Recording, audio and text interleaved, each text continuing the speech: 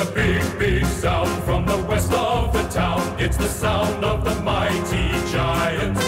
There you have it. There is a big, big sound. It's in the west of the town, and the Giants are marching on. What a semi-final weekend that was, Tom.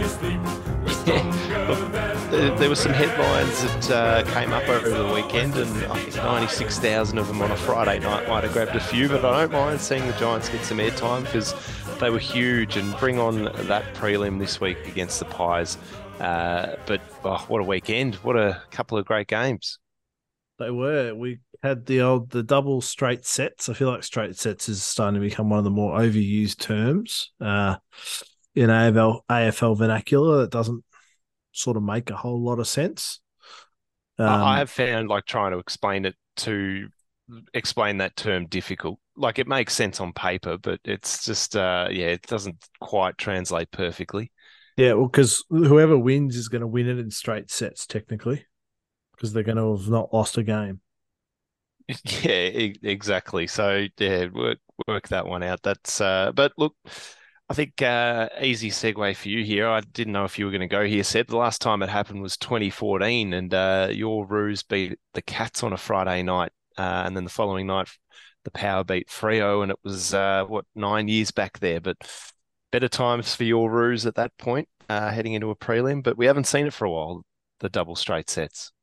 No, we haven't. Look, the whole fixturing and scheduling and timing of it brings a lot of questions as to the advantages of top four. But I mean, we're going to get into it. Melbourne, you look at this weekend and they kick straight, they probably win. But go back a week, if they could just kick straight and work things out, they win. And then we had a Carlton Collingwood semi-final, and Melbourne are sitting there waiting for the Giants this weekend.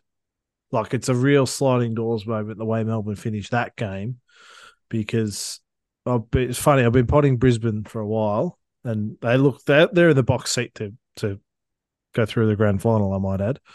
But I'm saying I don't trust their forwards. Well, I don't know why I kept saying Melbourne were going to do it, because you cannot trust Melbourne to find the big sticks.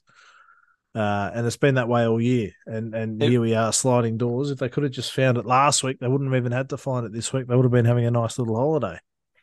Exactly. Like it was on, we've sort of grown to expect it from them, but it was just on another level on Friday. Like 9 goals, 17 is easy to point at, but I think it was about a 9-point lead, and they just had numerous shots, or it might have been 7, and they just kicked a couple that got it to 9, and then Clayton Oliver had that shot. Maxi Gawn's tapped it. I don't feel he's copying it, but I don't feel too bad for what he did. I think he was trying to maybe tap it into play. Maybe I'm being too nice, but Fritsch on the snap missed it. Cozzy, didn't center it, had a ping from the Eddie Betts pocket, didn't score. Who else was in the gun there? Well, Gorney, he missed a couple of sitters throughout the game. It was, Fritsch and Pickett, they're the X factor that got them into the game, but they kick 4-6 between them. That doesn't help. And they just can't they couldn't buy a key forward on the night that could kick a score. They couldn't buy a forward, sorry, not just a key forward, a forward just to get the job done. No, yeah, they really couldn't. And it's funny because you had a former number 2 draft pick as who's drafted as a forward, a key forward, as a sub who never got injected into the game. You have I think he's a 2 or 3-time runner-up Coleman medalist who couldn't get a game. You have your prize off-season recruit as a ruckman, couldn't get a game. And Goody was probably right in saying that we did well enough. We had the shots, we just didn't convert. Except it's not a case of every week they've been kicking 15-8. And this week they suddenly kicked 8-15. Like, they've been doing it on a real consistent basis, Tom, against the better sides. So if you look at their average across the year, what have you got for me? They've got 21-8 against Sydney early in the year when they were terrible. 17-13 against the Dogs. 19-12 against the Eagles. 15-6 against the Tigers. 22-7 against North. You've got the 15-13 against Hawthorn, right? You've got those. Lost to Port Adelaide 11-10. Lost to Freo at the G, and Freo didn't travel that well, 10-12. 8 goals 13 to Carlton, 8 goals 18 to Collingwood, 8 goals 15 to Geelong, 5 goals 15 to the Giants. That's 4 consecutive games. Yeah, we noticed it at that point too. Like at the time, we're like, this is something they've got to turn around. So you could sort of see it coming, but they had the time at that point Yeah. to And straighten it then up. you've got another run. These are against the defensive powerhouses. 16-19 against Brisbane. I'll give them at Brisbane a good side, but they're not a defensive side. 14-13 against Adelaide. 20-10 against Richmond. 15-13 against North. And then you play Carlton back to 8 goals 8. Collingwood in the final, 7-11. Carlton 9-17. Like, I absolutely feel for them and their supporters, and they do 66% of the game really well in the middle and defence. But you win the games by kicking more than your opponent. And they kept Carlton to a gettable score of 73. They just couldn't get more than 71. So they've really got to do something in the offseason. And I don't know what it is. I don't know if it's a recruit. Like, you can say Petty went down and he was finding some form when they started hitting it. And Melksham obviously did his ACL just before the first final. But they're not, like, to say they're the reason you suddenly can't kick goals, but you're getting shots on goal it's just beyond me. Like, I don't buy that as a reason, because you do get injuries and you have to work through them and work around them. And like, we're not talking Wayne Carey and Tony Locker out injured. Like, we're talking Petty and Melksham. Melksham couldn't get in the side half the year, and well, what do I say? We wouldn't have said either of those. Petty has a sook when someone talks to him. Like, well, yeah, we wouldn't have said either of those two are in Melbourne's forward line at the start of the year. So yeah, I mean, you can't sort of argue there. But yeah, it's a tricky one. It seems the pieces they've got down there, they've got a lot of average pieces. So yeah, they can go out and get a star, but they obviously, for key forwards in particular, don't grow on trees, but real good small and medium-sized forwards, they can be tricky as well. Need a few seasons perhaps to get into the swing of things. Could they just? Is it a coaching thing, Seb? I mean, is it? I was thinking, are they just having shots from bad places? But I don't think that's the case. I feel like they're still getting shots in front or shots 45 out. Like, they're not up on the boundary. It didn't feel like they were just sort of eking out quick rush shots. They had legit looks and just fluffed it. So yeah, it's a tricky one because you look at some of the bigger names, the taller names, I guess. I'll give you the 3 tools they've got that you can't work out: McDonald, Brown, Shackey. I mean, are all 3 going to stay on the list? well, That's depth if you're looking at sort of your key position. But I mean, who's kicking the goals, or who? All 3 of them lack continuity. I'll give them that. But they let the weed walk as well. I mean, that Hogan on the weekend, I know obviously he was involved in a deal that got May and the rest, but they would have loved his services, I'm sure. They would have, but it's a bit simplistic to declare Hogan would be the answer. No, because true. They were never going to get the footy he's playing this week out of him while he was at Melbourne, and that was pretty clear. I mean, he's gone on. He's had illicit drugs and testicular cancer between when he was playing at Melbourne and now at the Giants. So, no doubt he would make 4 as well. So he was having shots and not exactly like. I mean, he could have kicked 8 on the weekend and probably should have.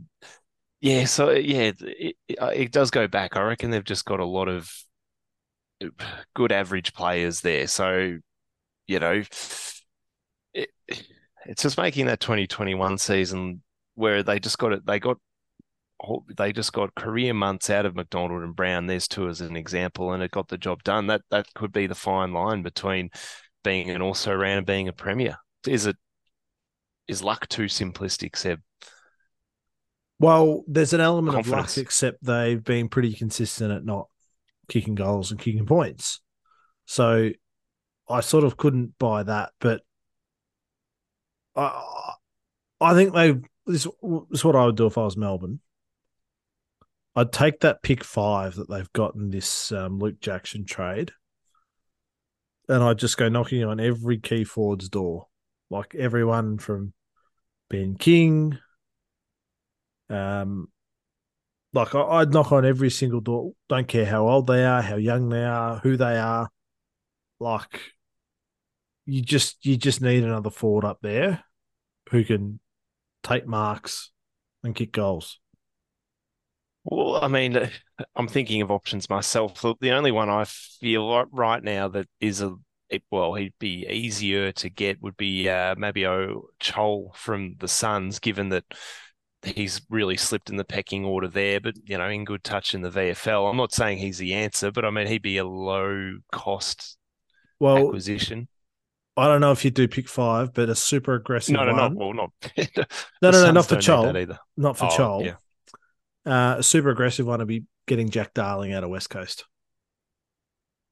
They want Yeah, picks to rebuild. He's still got a couple of years left. He could be the difference.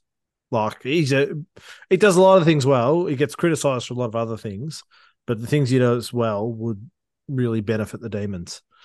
I mean, do they go knocking with pick 5 to the Dogs? Can they get something going there? They always have a smattering of tools. Don't think they'll get Darcy and don't. I heard a rumor about Aaron Norton today. Oh yeah, is there any truth to this? I can't say I saw it myself. What did you? We've gone into the trade talk early. I don't mind it. I've heard a rumor, but I haven't heard it from a great source, so I'm not going to run with it. But it was as Dogs key forward was apparently pretty gettable and was looking to move.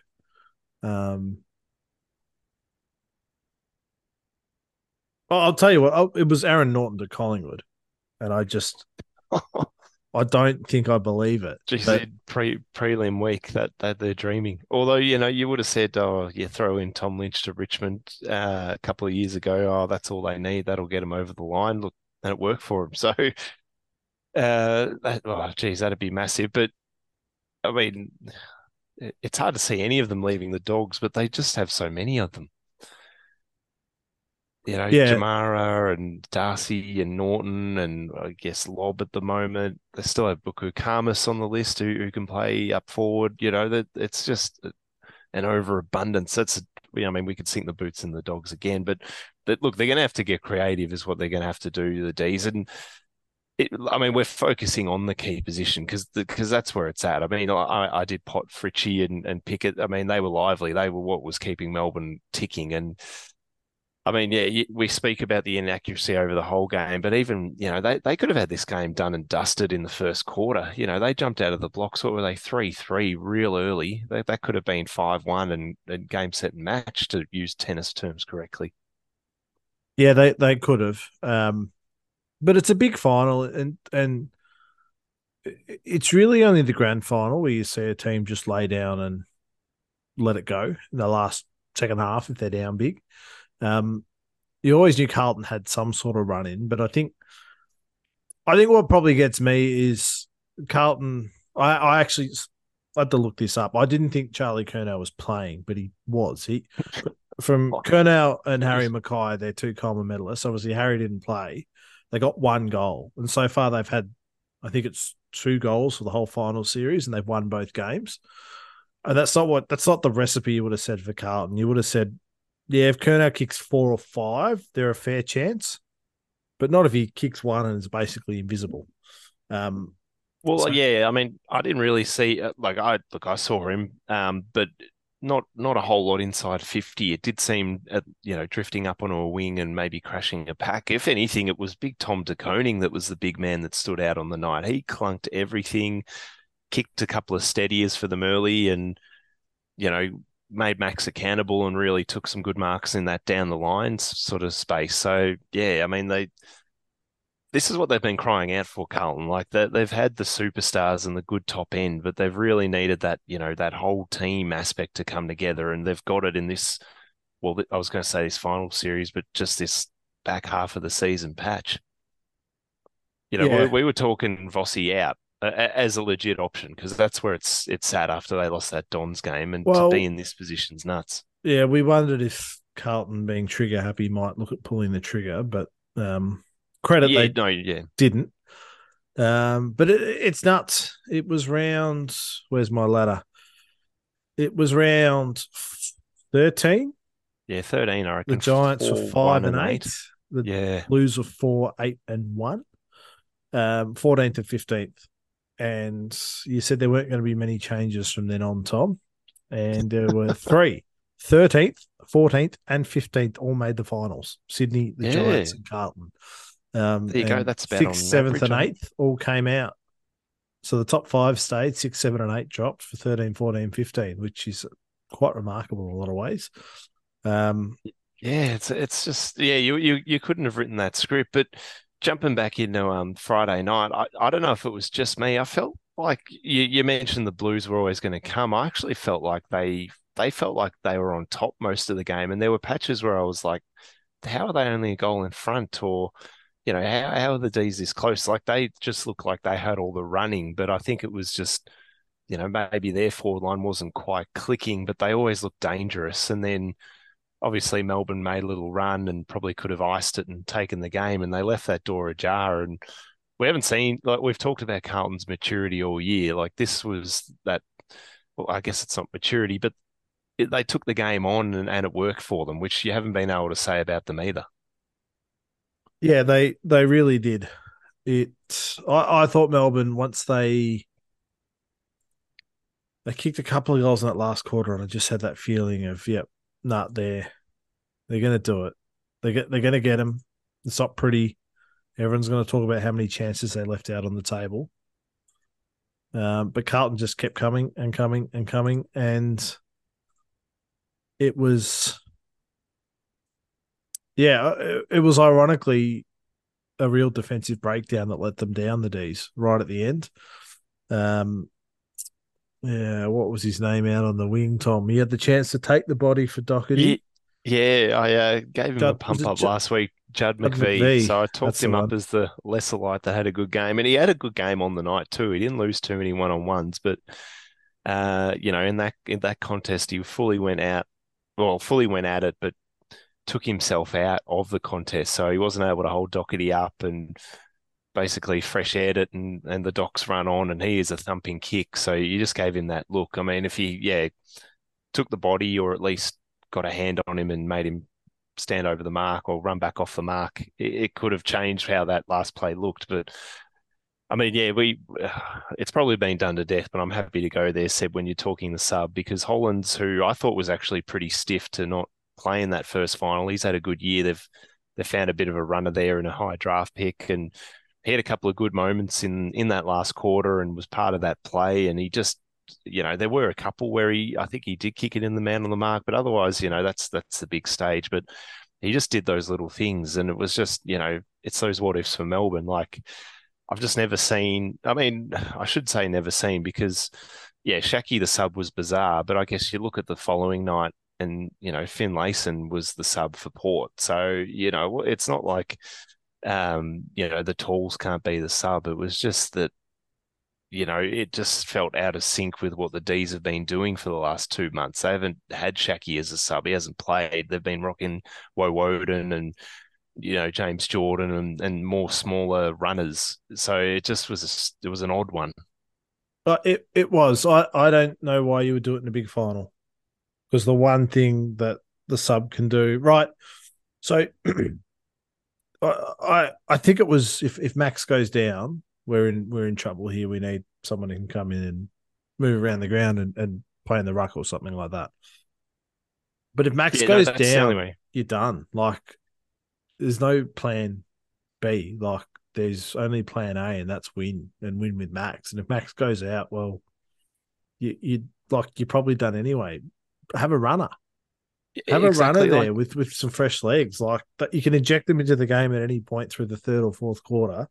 If you get an injury, you get an injury. So what? But the odds of it being Max versus one of the other 20 odd players who are not big, tall ruckman, it's more likely someone else. And then Shaki's coming on for a runner, so you're down a runner. Like it beggars belief, and I don't know what they were thinking in match committee selection. Exactly. Like I know obviously you wanted the Max cover, but surely you try the big fella out, and if he's not giving you anything, then you bring on a runner. Like that's sort of the way it goes with tools. I think I think the Lions might have had Darcy Fort as a sub, and it's backfired on them. Obviously, not in as a dramatic a style as this, but yeah, it's just puzzling. If it works, you look like a genius, but it hasn't worked, and it doesn't look good for Goody. No, yeah, it doesn't. It doesn't. They've got some soul searching to do, the Demons. Yeah, well, that was what I was thinking, Seb. So are they? I guess the biggest, well, one of the biggest squandering eras I've seen involving a flag was the Dons of the 99, 2000, 2001. Arguably, that side should have won more than one flag, so they've wasted that era. I know they got the flag, so good on them, and we'll look at their finals record since. But are they heading into that turf, the D's? Like this list that end of 2021 we thought could win a couple more is in danger at the moment of just getting a little bit out of control. Have they? I mean, do you think they'll be up there next year? And yes, are they wasting this era? Yeah, well, they're easy to win, Tom. Once you're in a grand final, you just win like a couple, don't you? Like it's easy, isn't it? Is that what you're telling me? I'm saying the list is good enough that they've got a good enough list to have had multiple flags with this group.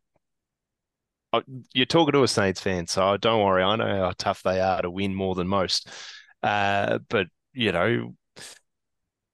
strike while the iron's hot. I'm sitting here thinking of 09 and 10. Why don't we just pinch one there? You got to take it, the opportunities when your list is good enough to grab one, two, or more. You could argue the Tigers, they're the best example. Don't think they had the best team in a few of those years from 2017 through to 2020 or 2020, I guess.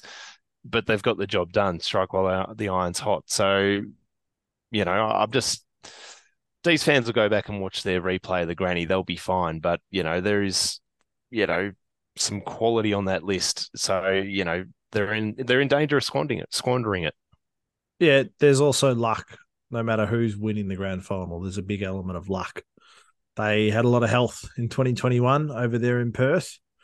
Other clubs didn't, and they took advantage. And this year, they're probably pointing at health and saying that's why we didn't win with some of these, Petty and Melksham out. The talk of whether they are or aren't squandering it is just like, I just don't understand it. So Geelong won 3 flags in 5 years. Then they didn't win a flag for 11 years. Did they squander the 10 years in between those flags? Should they have got more? Yeah, I think they should have. Yeah, 2016 was theirs for the taking, just as an example off the top of my head. So 2019, I think they finished top of the ladder. They're hard to win, Tom. And the Demons have given themselves 2 good shots and they've come up short. But do you are you going to, we'll fast forward a bit. It's March 24. You're doing your preseason ladder. Are you thinking Demons, they're dropping off? Bottom half of the 8? Are you going to call them too old early and drop them out? Yeah, well, I'm looking for you actually to step in and say you'll be looking at the coach here. But look, you'd think on paper they'd be top 4 chance again. But I mean, yeah, you've opened my eyes, Seb, to the fact that there's no guarantees in the modern game, so they're not guaranteed to come top 4. They'll have to be clever in the off season and get there. But I mean, yeah, Geelong's ruined the argument because they won it as the oldest team in history. But it's another year in. Well, look, it's another year. You could look at a glass full, glass empty. It's another year into Petrarca, Oliver. They're just getting to their primes. But then another year for Max, Stevie May. You could look at it multiple ways. But I just think with the amount of all I've looked at the D's list for the last 3 years and been jealous of the quality on there. I'd love to have their list. It's top 4 ready and it should be striking. And last year, this year, they're just years that got away. That they could have claimed either of those flags. They had enough quality. They were well coached enough.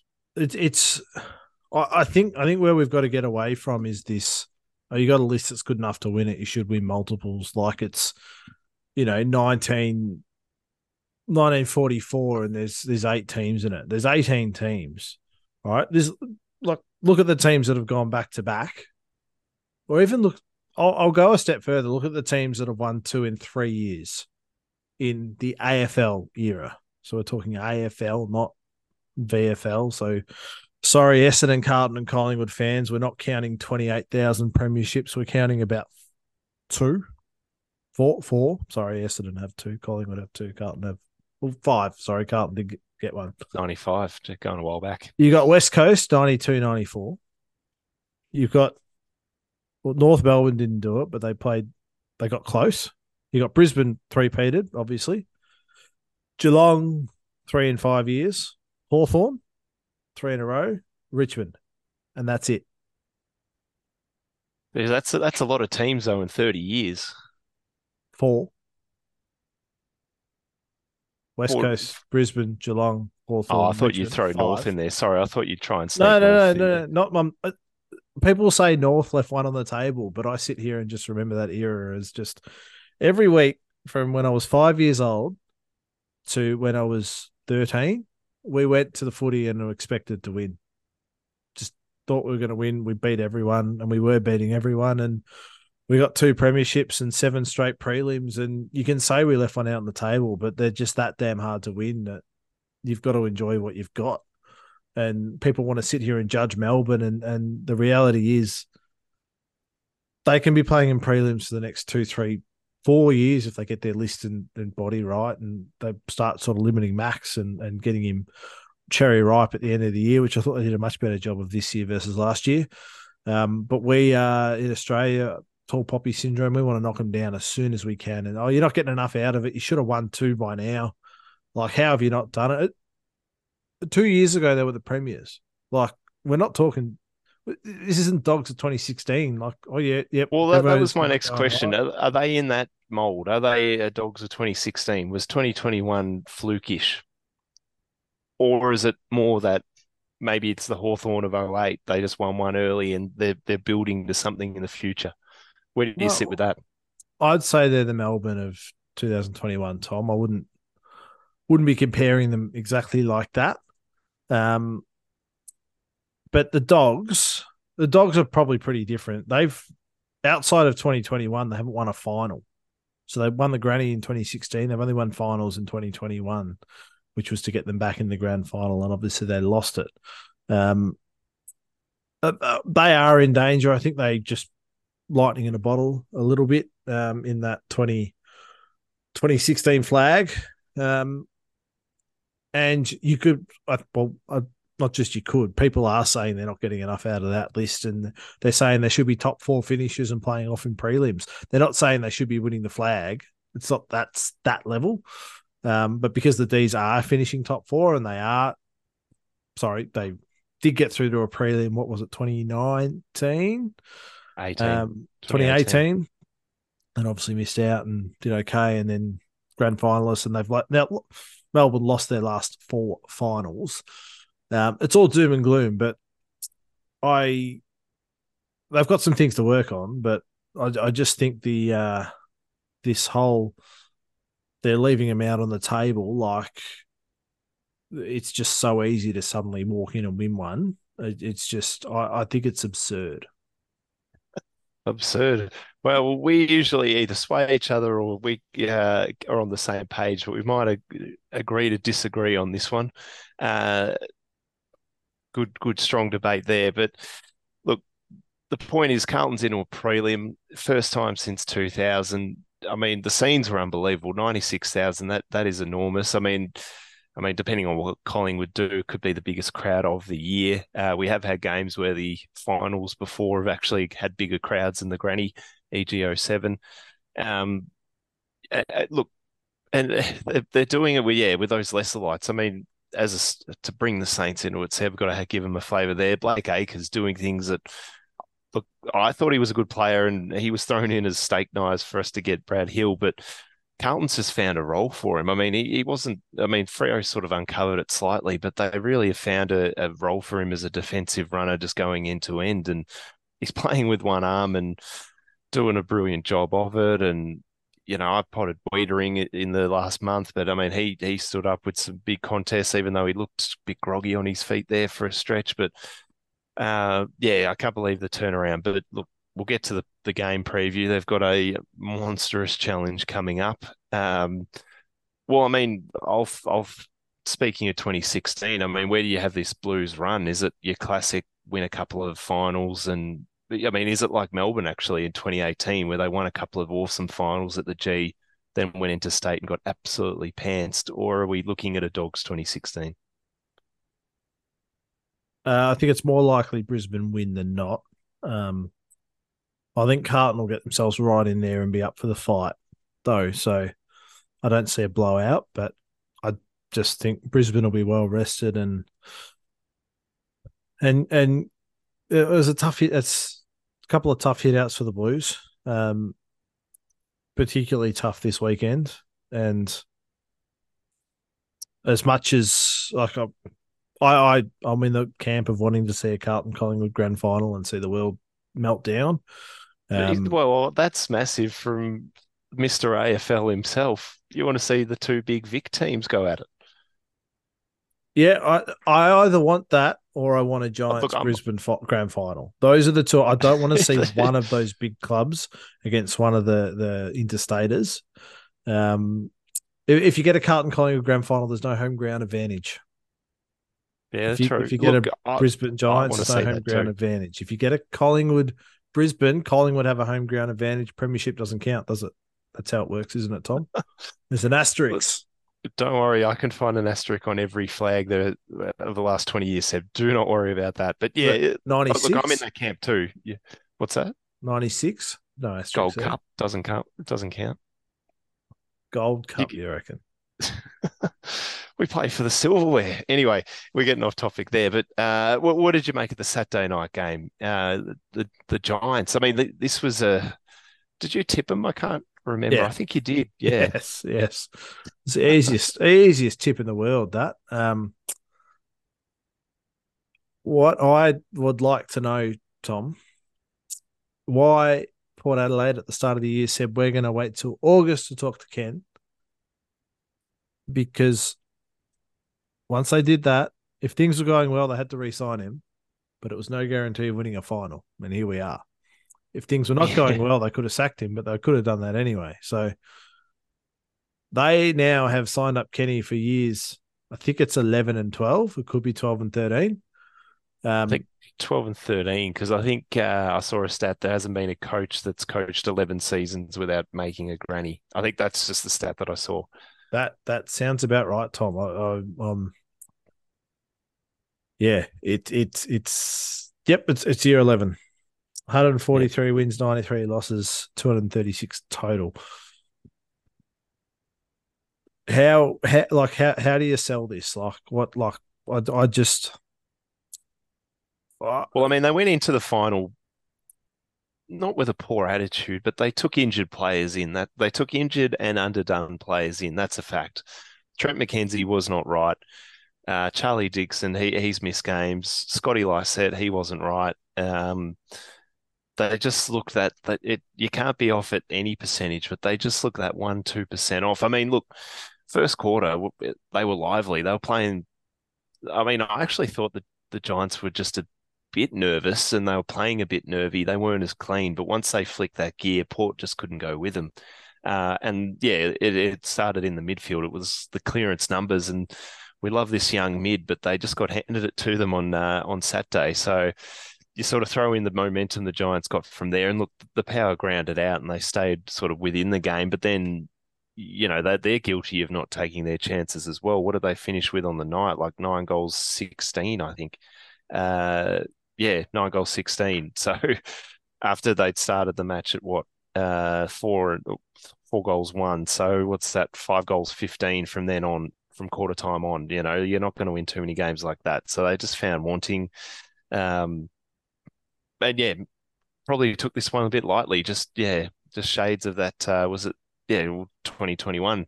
Going back into the past a lot this week. Where they just were stunned by the Dogs. It had shades of that. Yeah, I thought they were well beaten all night. Like, Willie Riola's kicked 3 goals. 2 were from very questionable free kicks. Yeah, true. They just, I I bought into the hype when they won 13 in a row. I thought you got to be damn good to be doing this, and I said, "Yep, no, they're going to go all right."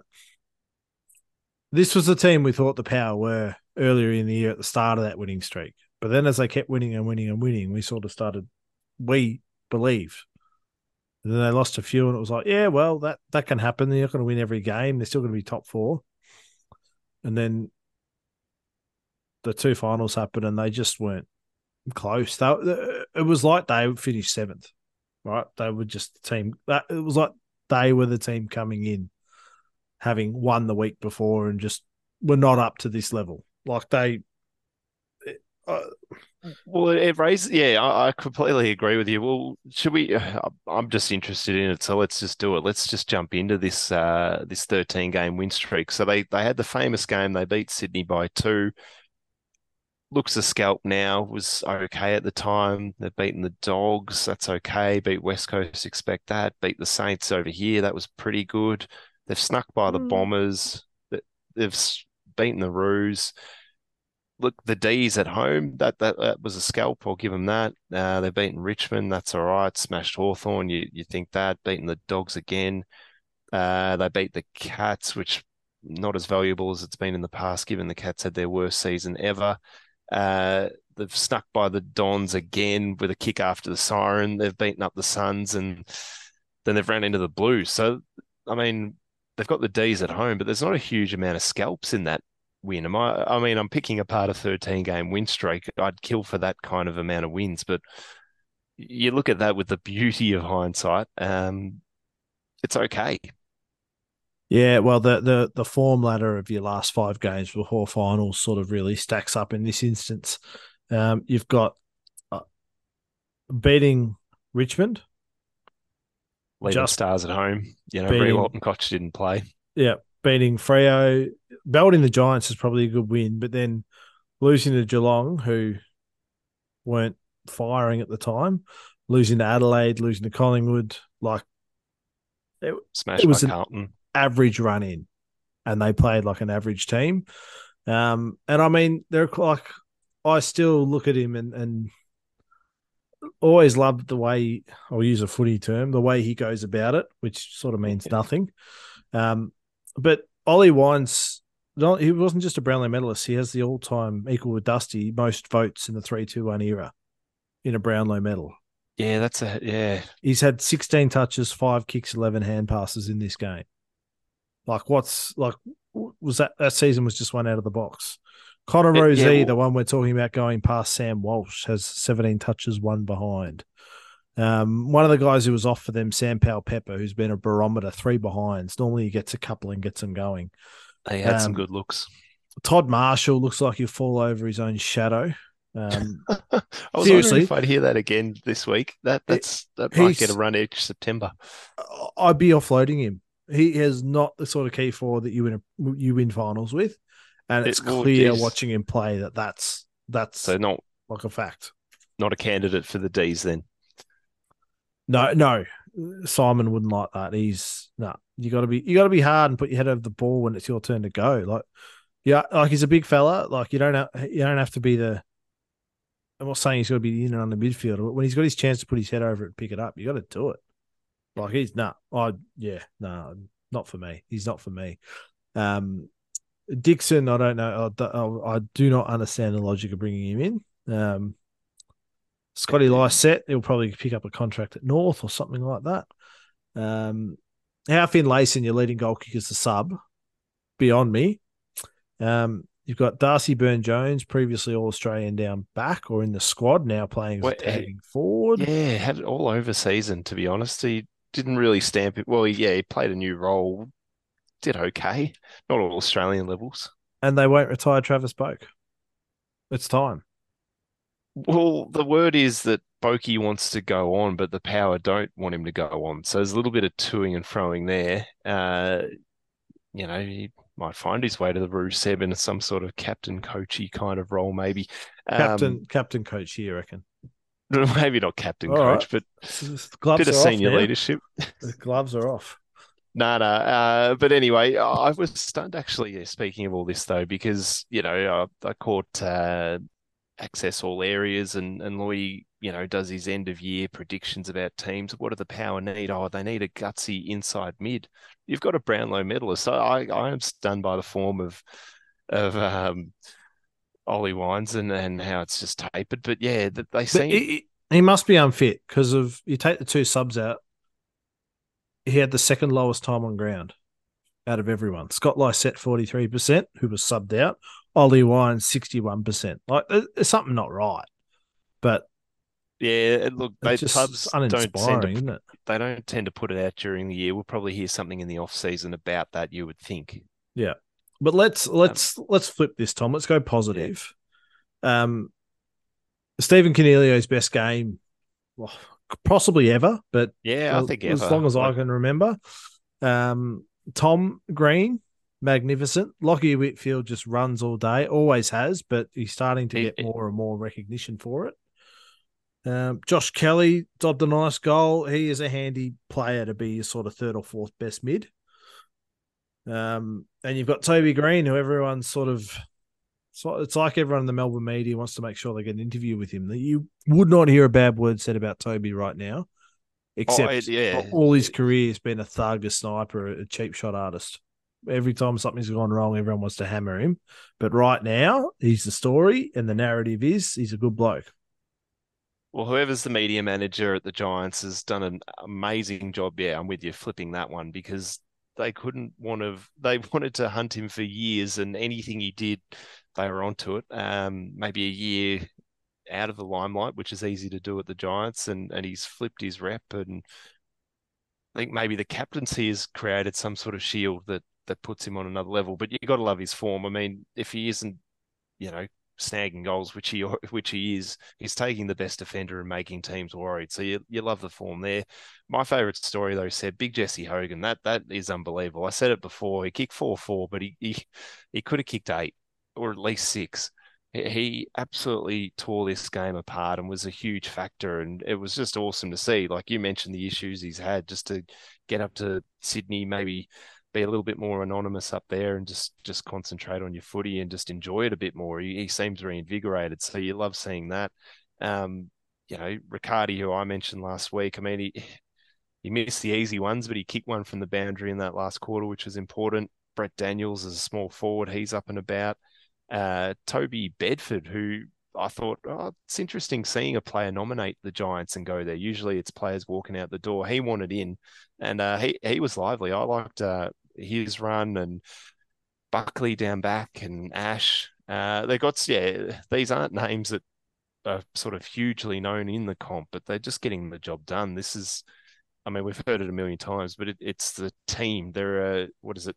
Team of champions or a champion team. They're looking like the champion team at the moment, which you're loving. They're just playing good to watch footy. Do you buy into the overhyped area that they have no weakness? I've heard that getting sputtered around.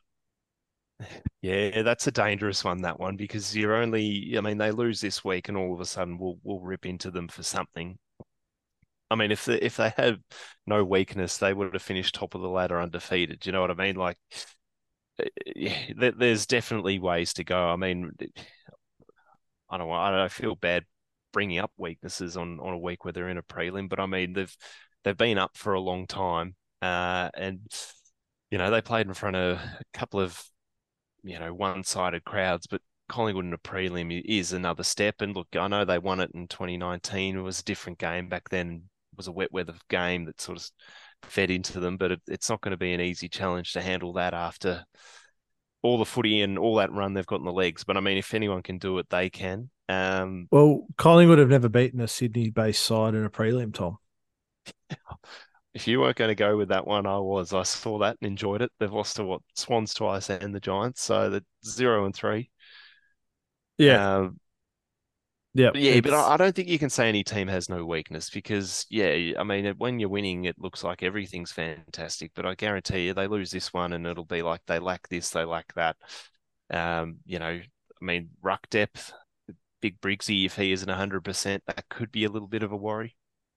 Yeah, and he looked a bit stiff, a little bit sore coming on with that shoulder late, but he kept going, kept fighting. So a couple of jabs, he'll be right. Yeah, it's one Um, of those September injuries, isn't it? Like end of the year, probably going for surgery for it, but they just get it up week to week at this point of the year. yeah, yeah. I'm not buying into this no weakness stuff. They've got a huge challenge ahead of them. It's a question of what Collingwood do we see? Do we see the best side in the comp, Collingwood? Do we see the side that just got over the line against Melbourne, um, with some sort of record inside 50s against? Do we get a completely different side, a completely different game? Like, I don't know. I mean, Collingwood have got the Dacos brothers back. I'm pretty sure Josh is in as well as Nick. Um, Josh may have played apparently in that qualifying final. I don't know. I didn't see him. I did. I don't remember him. Just want that one stated for the record. But everyone talks about how Melbourne were going to beat Collingwood in that qualifying final. They were in the better form. They decided to do it, and they lost. Are we going into the same trap? Because a lot of people I mentioned a lot of people saying the Giants have no weakness, and now I'm starting to hear the Giants are going to win. They're the biggest challenge for Collingwood right now. Are we sort of starting to fall into a little bit of a trap because they couldn't fly back? This was a night game, not a twilight game. Couldn't fly back, have a 6-day break to their prelim on the Friday night, and they've got to come to Melbourne, the MCG, where they'll be slightly outnumbered in the fans, sort of, 50, 95 fans to 1, I think would be the number.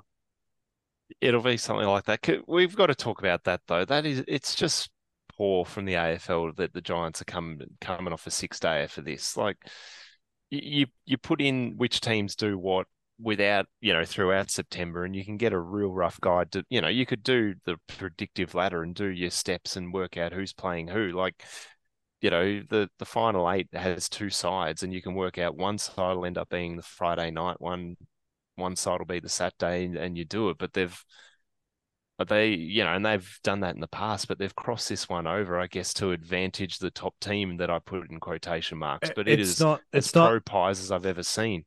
But it's not to advantage a top team. It's to get the most ratings on that first Friday. So they played Carlton Sydney on the Friday night instead of the Giants Saints. Obviously, that rated better in so many ways, and we get that. But that always meant that the 2 games on that Saturday were then going to be played the following Saturday. And that then led us to a situation of, well, if they play on the Saturday and Collingwood by right of finishing first, although Melbourne will get the right even though they finished lower than Brisbane, they're going to play in that first prelim, being the Friday night, meaning those 2 games on the Saturday, they were always going to play the next Saturday, and then therefore they were going to get a short break into it. Look, it could have been avoided, but it's about the money. We just have to accept it and not worry about that sort of stuff. Like, if the Giants are good enough, they'll beat them, and then they'll get more rest than the Brisbane Lions or Carlton, both of whom finished higher than them.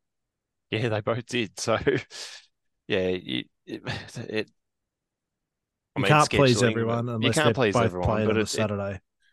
I mean, this probably would have been more of a headline if the Power had gotten through, because they would have been, they copped the Saturday night final into heading back to Adelaide, and then they've copped a 6-day break if they were to make it through. That it should have just been a Saturday Arvo game, shouldn't it? So at least the Giants could get home. Yeah, exactly. It's bizarre. These are common sense decisions that aren't getting made.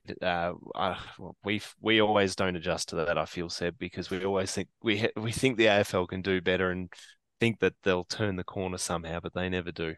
Well, we know they can do better, but here we are. They're 2 pretty good prelims, though. No, you'd absolutely. I can't wait to watch both of them. Friday night, I mean, that is massive. I'm with you. It's what Pies side do we get? They weren't impressive I mean, they had a win, got the points, got the W and move on. You'd like that, but they won't be able to dish up what they did in that first final against the Giants. I mean, my query on the Giants is, how long have they been up?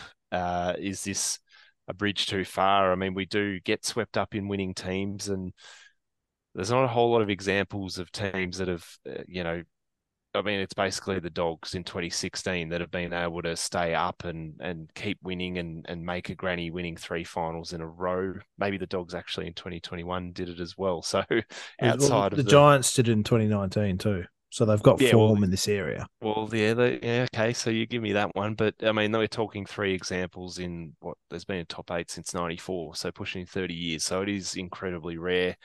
So that's my worry: is that a rampant Collingwood army at the G, and you go sort of down and out, and that loss looms. That that's the worry. But I mean, this team has shown that they can win anywhere, and they're well drilled and they're mature, and they're not thinking of those things. They're just playing the game as it comes to them. I mean, this was 2 weeks where they've been headed by the home team with a big advantage, and they've held strong, and then weather the storm and then just bounce back and kick the goals that they needed. So yeah, they're showing maturity that we haven't seen probably from them as a club. If they can, test Collingwood's backline, which you said they got flooded, and the fact that the Dacos brothers will be underdone, particularly Nick having not played. I mean, is that a worry for you, Seb? It's not. I mean, there was talk of him coming back for the semi-final should they have played in it. So he's had the extra week. You would not think it's going to hamper him. But you'd also be instructing whoever plays on him to come out and find out just how good things are going. Like you'd bump Just him. let him know. And Yeah. I know he's this could be seen as a real negative comment, but he is able to get out of the way of just about any contact possible. And sometimes it looks like he's a little bit scared and soft, but in reality, it's not his go. He goes outside, get the run, move it on. He'll be able to avoid it, but if I'm the Giants, I'm making sure he knows we're here. Like, just clean him up before the ball's bounced. There's no Old rule school. that says you can't do it from memory. Geez, it might be a bit scary for whoever does that on grand final week. I mean, do the Giants have that mongrel in them? They don't. And I mean, they probably shouldn't do it before the ball's bounced. But first contest, first chance, you don't line him up. You just, when you tackle him, you make sure you fall into the knee. Like there's so many different ways you can do it to test out whether he's injured or not. Right? I'm not Yeah. saying try and re-injure him. I'm just saying Yeah. you test him out and put him under pressure because the kid's 20. You don't get this in under 18s. Like we're now playing with men, and he's the best player in the comp. Everyone tells me he's going to win the Brownlow, and he may well do it, but that's not stop. Giants don't care whether he's going to win the Brownlow or how good he is. He's in. He may be a little bit hurt. He may be underdone. You make sure he knows you're there. Exactly. So yeah, they'll have to do that because I mean he is on the outside, but that I think it's the inside. We saw the clearance game against the Power. That is the Giants' strength. So like we love their running, but it does start on the inside. So I guess he's not a huge factor in there. So that might be a spot that they can get them.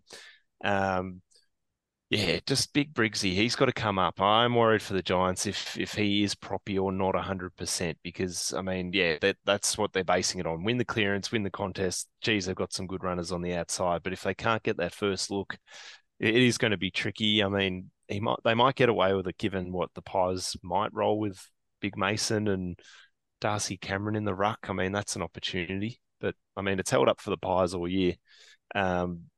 The other factor I'm thinking, Seb, is if this is a shootout, do the Pies have the options I mean, we've seen them kick good scores against bad teams, but if this one's pushing the ton, do the Pies have it in them?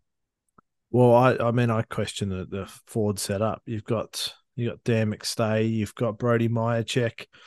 I mean, Ash Johnston's the other one who's played up forward as a key position, and then Big Mason.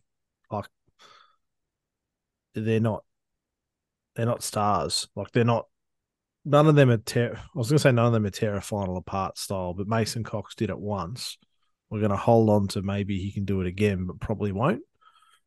And then it's a question of like the Giants have got Sam Taylor and Himmelberg, who should be able to do the job on whoever they're playing on. That's not the problem. The problem is Collingwood's run and belief, and if you watch it, they cheat. They just run ahead of the ball and try and get kicks out the back. not out the back, but they run into space, believing their teammate's going to win the contest and win the footy. The Giants were doing the same thing against the Power and a little bit against the Saints. Both teams can't win the contest, so we could see a lot of easy goals out the back and out the side and switching and all that sort of stuff. It's a fascinating watch.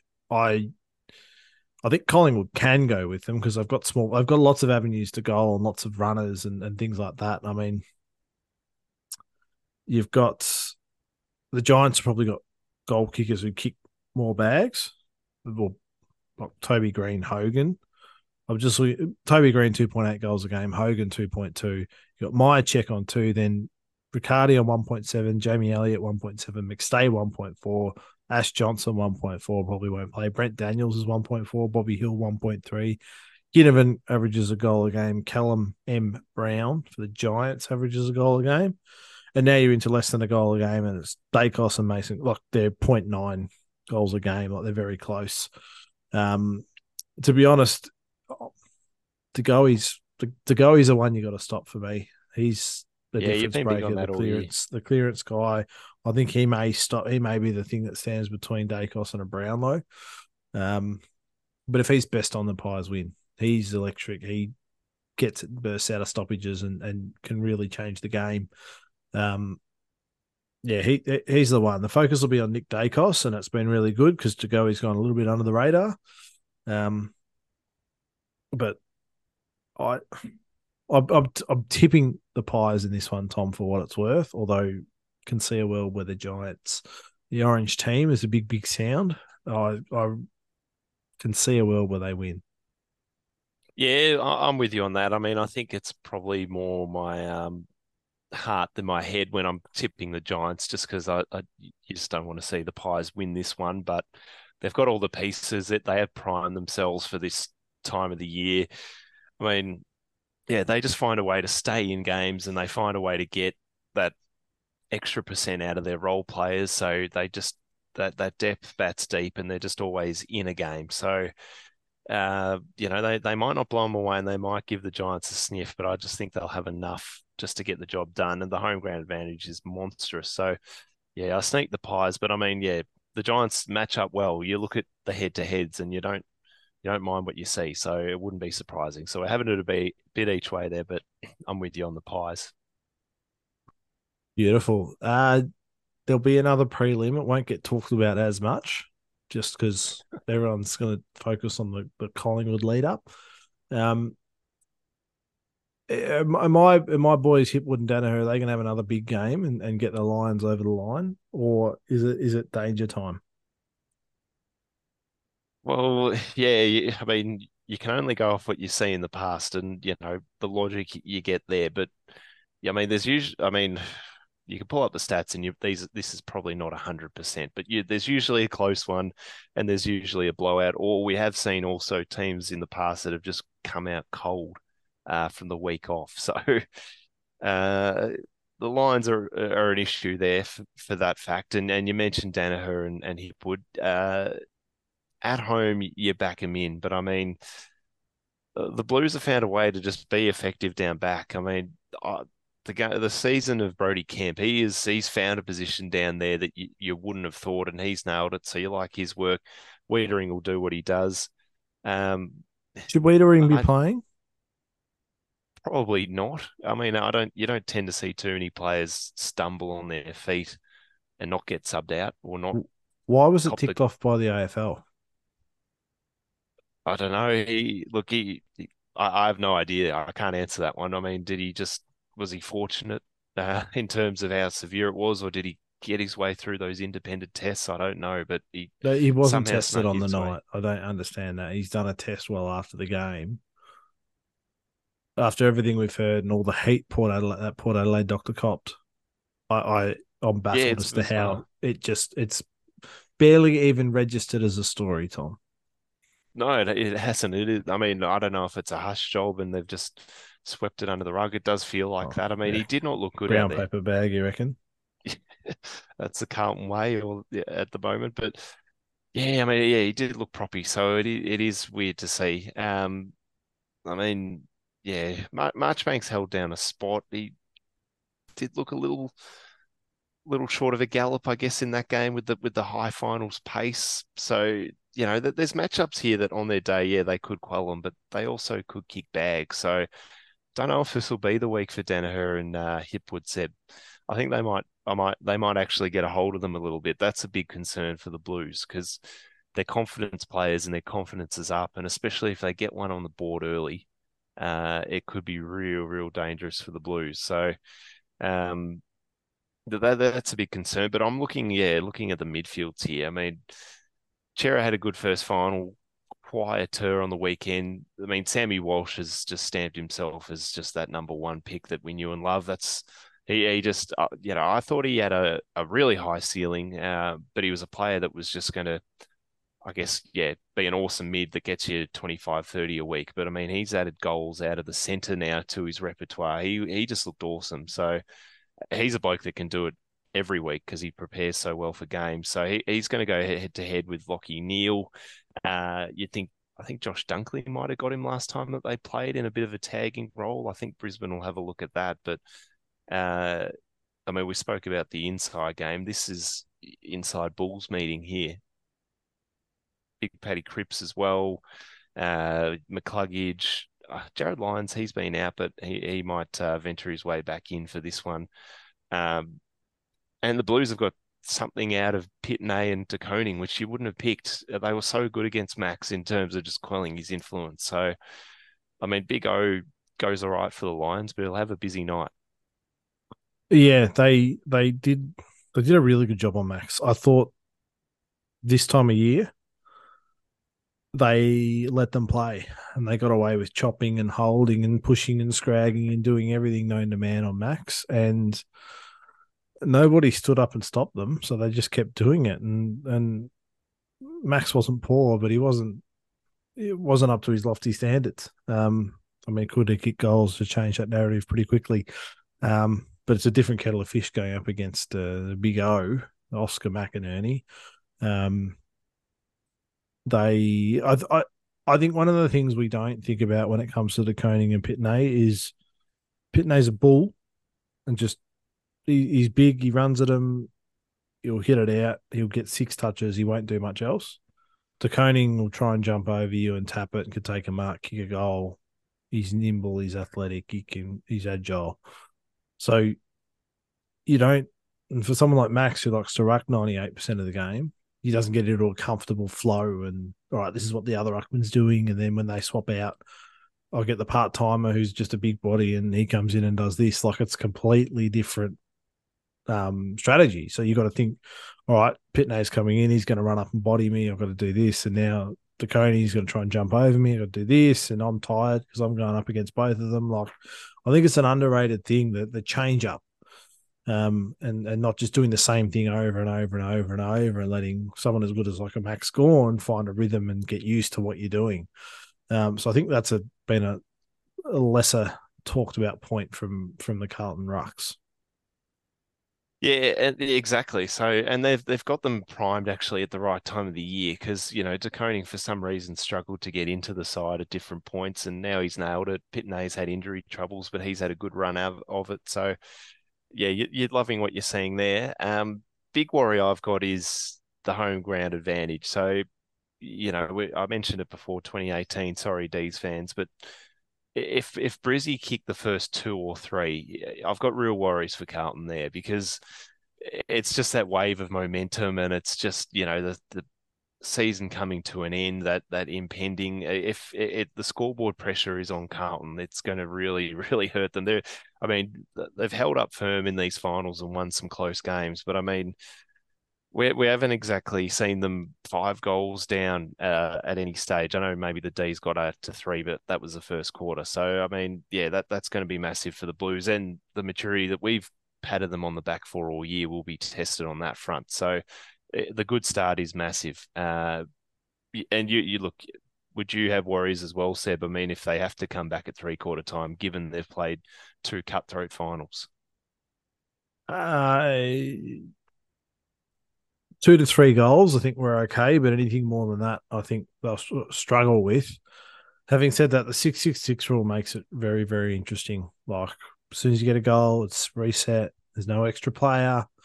If you can win the clearance quickly, suddenly it's just a sort of chaos ball, no matter how it goes in. So there's certainly more room for it, but yeah, you'd think Brisbane have got the class, and Carlton are going to need to kick 13, 14 goals to win this. Like, they're not going to be able to do it kicking 10 or 11. Well, yeah, you mentioned that off the top. So they've won a couple of finals with sort of Harry and Charlie not exactly troubling the scorers often. I mean, but they won't be able to do that for a third week in a row. What do you need from those two? 4 minimum? Yeah, you'd If they're think going to you'd get want to that 4 or 14? 5 total. Yeah. But they've got them in them, and I mean they've won 3 Colemans between them. They're champion. They're going to go down as champion footballers. Um, you don't just keep them down for all these weeks through the finals. Charlie will much rather running around having Harry there, because if they both lead, one leads left, one leads right, where does Harris Andrews go? He's got to make a choice, and suddenly that gives the other one a fair chance at marking it or bringing it down to ground in a favourable spot. So it's a big in. Anyone who thinks they may not just bring him straight in is absolutely kidding themselves. Oh no, that's happening for sure. I think, yeah, they're keen on that as soon as they could do it. I mean, are you worried about the Brisbane defence? You mentioned Harris Andrews, and they've got Starcevic as another one. Jack Payne. Not a whole lot of key position height. So that is a spot the Blues, I think, can get them. I mean, I wish it was as simple as left and right for Charlie and Harry. It seems to be more one deep, one pushing up. I mean, Charlie has done a lot of pushing up, but you'd want him deeper if I was coaching Carlton. Get Harry some ball up the ground where he can sort of have it a bit more relaxed in terms of where he's going to kick it next rather than at the goals. I mean, it's just so funny, the X factors with Harry and Joey Danaher out there. Like, we could see bags, or we could see Hall of Shame performances here. That's the swing that you get with both of them. So I'd love to see them both up and about on the night, but I don't know if we'll see it from both. Yeah, it may just come down to which forward pairing kicks the most goals. That might just be the key in the end. Or, Charlie versus who would you say Carlton's lively forwards? It's going to come down to whoever can just have that purple patch and kick 3 or 4 in a quarter. Well, that might swing it. You've stumbled into one there, because I guess, Brisbane has Charlie Cameron, who you'd think could bob up at some stage. And I mean, the Zork doesn't mind a goal. Their midfielders kick goals just like Carlton's do. But I mean, Carlton have gotten goals out of Owies and Motlop, and I'll throw Akers into that. I mean, can they get that again, those sort of lesser lights bobbing up? Because, I mean, the key forwards are going to have to kick goals, but we're talking they need 13, 14, so they're going to have to get goals elsewhere. The midfield needs to be on. I mean, there's a lot of things we're mentioning here that need to go right. Yeah, that's true. I think they've done it, and they've got the belief that they're going to be able to find avenues to goal like that.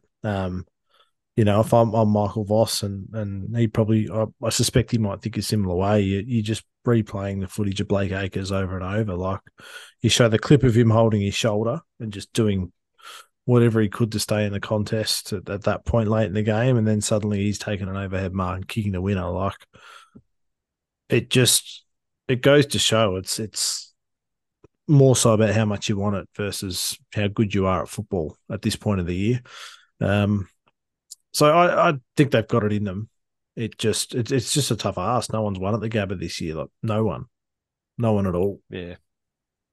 That's something that actually even the Brizzy teams of the three-peat weren't able to do. So it's fair ground, but geez, you'd have confidence. This would be, there'd be full shades of 2016 if they won this, because this is, we probably didn't give. I know we've mentioned this game a lot. It just looms on this game. It has that feel.